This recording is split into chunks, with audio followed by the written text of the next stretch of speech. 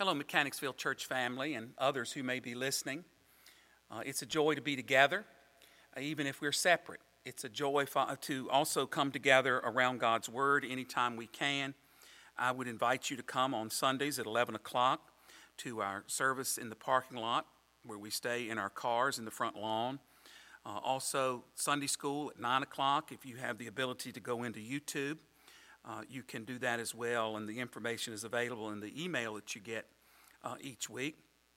And so I hope that the ways that we're trying to connect have meaning and purpose to you and are helping you during these difficult times. Our scripture lesson this morning is found in Luke chapter 19, verses 1 through 10. Then Jesus entered and passed through Jericho. Now behold, there was a man named Zacchaeus who was a chief tax collector, and he was rich. And he sought to see who Jesus was, but could not because of the crowd, for he was of short stature. So he ran ahead and climbed into a sycamore tree to see him, for he was going to pass that way. And when Jesus came to the place, he looked up and saw him and said to him, Zacchaeus, make haste and come down, for today I must stay at your house. So he made haste and came down and received him joyfully. But when they saw it, they all complained, saying, he has gone to be a guest with a man who was a sinner. Then Zacchaeus stood and said to the Lord, Look, Lord, I give half of my goods to the poor, and if I have taken anything from anyone by false accusation, I restore fourfold. And Jesus said to him, Today salvation has come to this house, because he also was a son of Abraham. For the Son of Man has come to seek and to save that which was lost. Now as they heard these things, he spoke another parable, because he was near Jerusalem, and because they thought the kingdom of God would appear immediately. One day, David Livingstone stood before the students of Glasgow University. He had spent many long years in the heart of Africa at a time when conditions were much more trying than we find them even today. It was the occasion of the commencement exercises, and Livingstone asked, Shall I tell you what sustained me in my exiled life among strangers whose language I did not understand? A hush swept over the student audience. It was this: Lo, I am with you always, even unto the end of the world. The Christ of whom we read in the New Testament lives today as the conqueror of death. That which he did during his earthly ministry, he continues to seek to do through his church and through his individual followers in the church. Christ came to change things for the better. Jesus sought to change the heart and mind of individuals by giving them new insight concerning the nature and character of God. Our Lord sought to change the structures of society by bringing about great changes within individuals. Jesus came to Jericho when Calvary was only a week away. It is interesting to note that he demonstrated deep concern for a man who was hated and despised by the people of the city. Instead of seeking popular applause, our Lord sought out the most hated man in town and demonstrated concern for him in order that changes might be made in his heart and in his life that would bring about changes within the city of Jericho. The pattern of our Lord should be our pattern today. The circumstances leading up to the remarkable meeting with Jesus is described in these verses. The crowd is huge, no doubt getting larger all the time as other pilgrims on their way to celebrate Passover in Jerusalem are attracted to it. Zacchaeus is too short to see over the crowd, which is so tightly pressed around Jesus that he cannot penetrate it. No one would likely make way for a hated tax collector. In order to be able to see Jesus, the little man runs along the main route until he gets ahead of the crowd. He climbs up in a tree so as to secure a guaranteed vantage point, for he had remained on the ground, he might have been shoved out of the way by the pressure of the throng. It's important for us to see how that Christ used these circumstances to make a difference in a person's life, who then made a difference in others' lives, and we can do the same today. Christ became, in this incident, a self-invited guest. In the circumstances, Jesus' acceptance of and identification with the despised Zacchaeus constituted a bold public act. No other story gives more vivid evidence of the remarkable liberty exercised by Jesus in his association with people. Where the welfare of a man was at stake, he ignored all the taboos and social protocol. Not only does he recognize and speak to Zacchaeus, but he chooses to make the house of an unclean man his rest stop. thereby shocking all the religious people in the crowd. Jesus came to make a difference. Jesus came to show people another way. And so he said to Zacchaeus, Zacchaeus, make haste and come down, for today I must abide at your house. There was something very personal and very pressing about this statement of our Lord. This would be Jesus' only opportunity to render a personal ministry to Zacchaeus. This would be Zacchaeus' only opportunity ever to have a personal interview with Jesus. Jesus was on his way toward Jerusalem. This was his last visit in Jericho. Our Lord seized an opportunity, and it was necessary that Zacchaeus respond immediately and decisively to his opportunity. Christ came in love for Zacchaeus. The source of love must be discovered in the heart of God rather than in the loveliness of those who are the objects of his affection. Christ loved us first. It would be helpful if we would personalize and individualize the truth of John 3:16. God deals with people on the basis of his own love rather than on their loveliness. Because of God's love, Christ came to Zacchaeus, who was hated and despised by the people he associated with. He continues to love in that manner. Christ also came to Zacchaeus because of his love for others. God loved Zacchaeus' family. If changes could be wrought within the heart of this man, a family would be blessed and moved closer to a life of true happiness and usefulness. God loved Zacchaeus' neighbors. He needed Zacchaeus as a channel of love that he might be a blessing to those neighbors. God loved Zacchaeus' enemies. He wanted to change Zacchaeus so that these enemies would be transformed into friends. Jesus wanted to show that in transforming Zacchaeus, everyone had an opportunity. Christ continues to seek the Zacchaeuses of our day. God does not avoid people whose lives are unlovely. God's redemptive activity is motivated by divine love rather than by something lovely in people. God wants to use each of his children so that he may bring redemption and the joy of being his child into the hearts and lives of those who are the outcast of society. Second, a seeking sinner was found by the seeking Savior as we look at verses 3 through 6. Zacchaeus' eager and joyful response to the totally unexpected turn of events is understandable. No self-respecting Jew would have anything to do with him.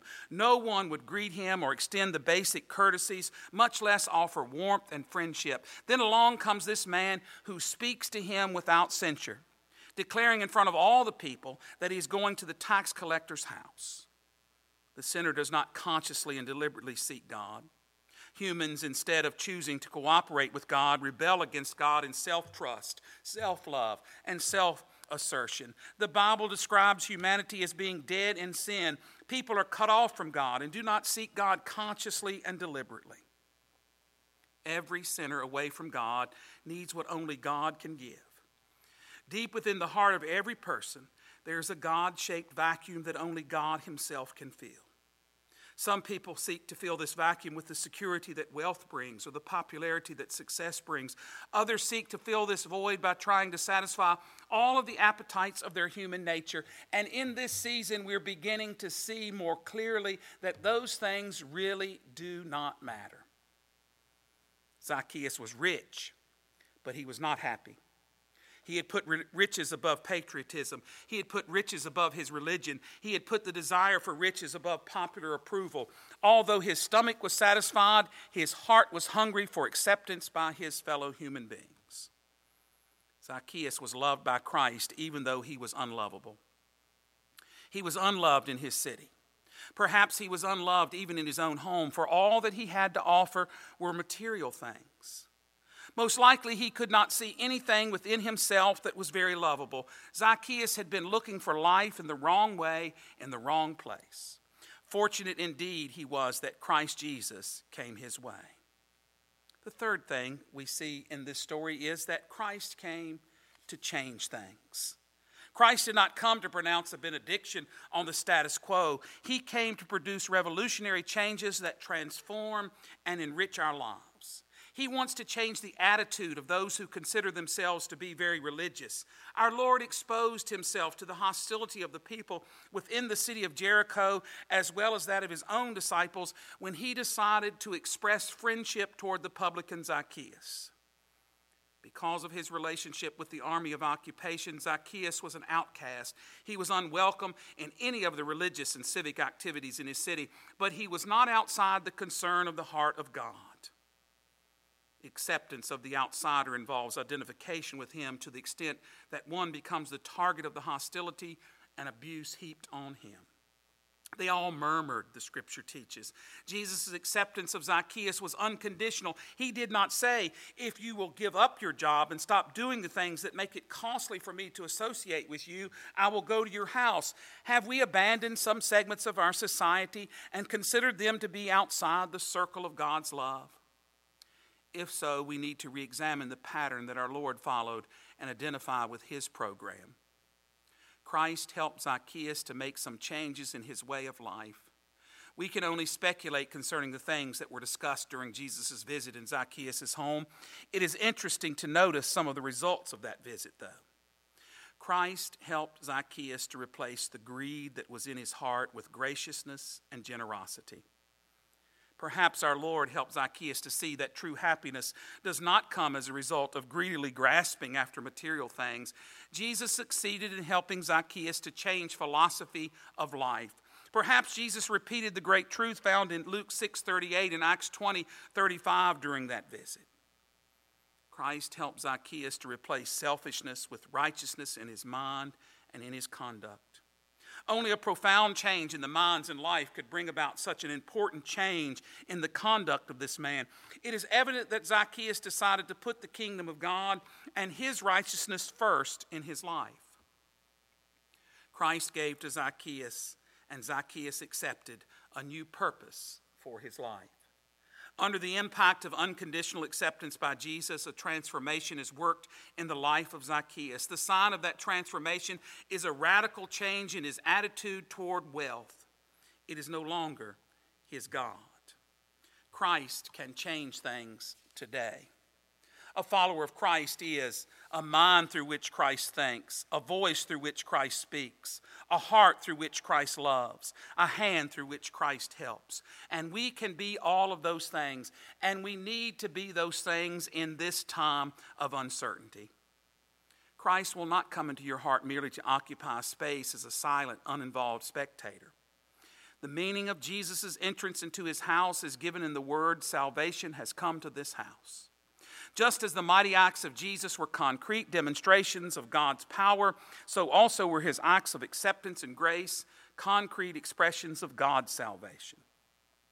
Christ will change your heart and mind. Let him be something more than a savior from the penalty of sin. He wants to be the master of your life. He wants to be your teacher and give to you authentic truth about God for the living of life. He wants to be your friend and counselor. Christ will bring about changes within your home life. Christ will help you be a better husband or wife. He will help you to be better parents to your children. He will help you as a youth to relate yourself properly to your parents in a creative and stimulating way. Christ will seek to bring about changes within the city and country as individuals let him become the guiding, controlling factor in their lives. Christ will bring about changes within the church. Christ wanted to abide within the church and to use the church as an instrument through which he could bless the community and the world. In a large stone cathedral in Europe, there was a large, magnificent pipe organ. It was Saturday afternoon, and the sexton was making one final check of the choir and organ loft, high in the balcony at the back of the church. He was startled to hear footsteps echoing up the stone stairway as he thought the doors were all locked and no one was around. He turned to see a man in slightly tattered traveling clothes coming toward him. "Excuse me, sir," the stranger said. "I have come from quite a distance to see the great organ in this cathedral. Would you mind opening the console so that I might get a closer look at it?" The custodian at first refused, but the stranger seemed so eager and insistent that he finally gave in. "May I sit on the bench?" That request of the stranger was met with absolute refusal by the cathedral custodian. "What if the organist came in and found you sitting there? I would probably lose my job." But again, the stranger was so persistent that the sexton gave in. But only for a moment, he added. The custodian noticed that the stranger seemed to be very much at home on the organ bench, so he was not completely surprised when he was asked by the stranger to be allowed to play the organ. "No, definitely not," said the custodian. "No one is allowed to play it except the cathedral organist." The man's face fell and his deep disappointment was obvious. He reminded the custodian how far he had come and assured him that no damage would be done. Finally, the sexton relented and told the stranger he could play the instrument, but only a few notes, and then he would have to leave. Overjoyed, the stranger pulled out some stops and began to play. Suddenly, the cathedral was filled with the most beautiful music the custodian had ever heard in all his years in that place. The music seemed to transport him heavenward.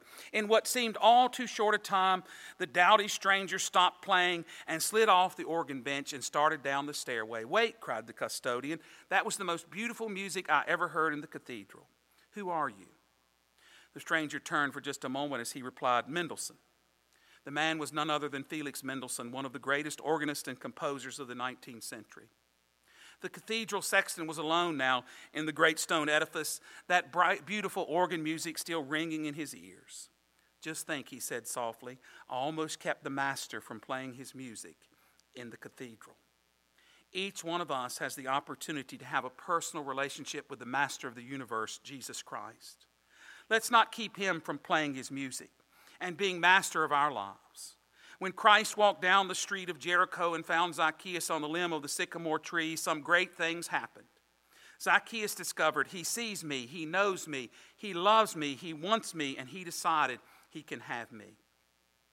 You are wise today to receive him.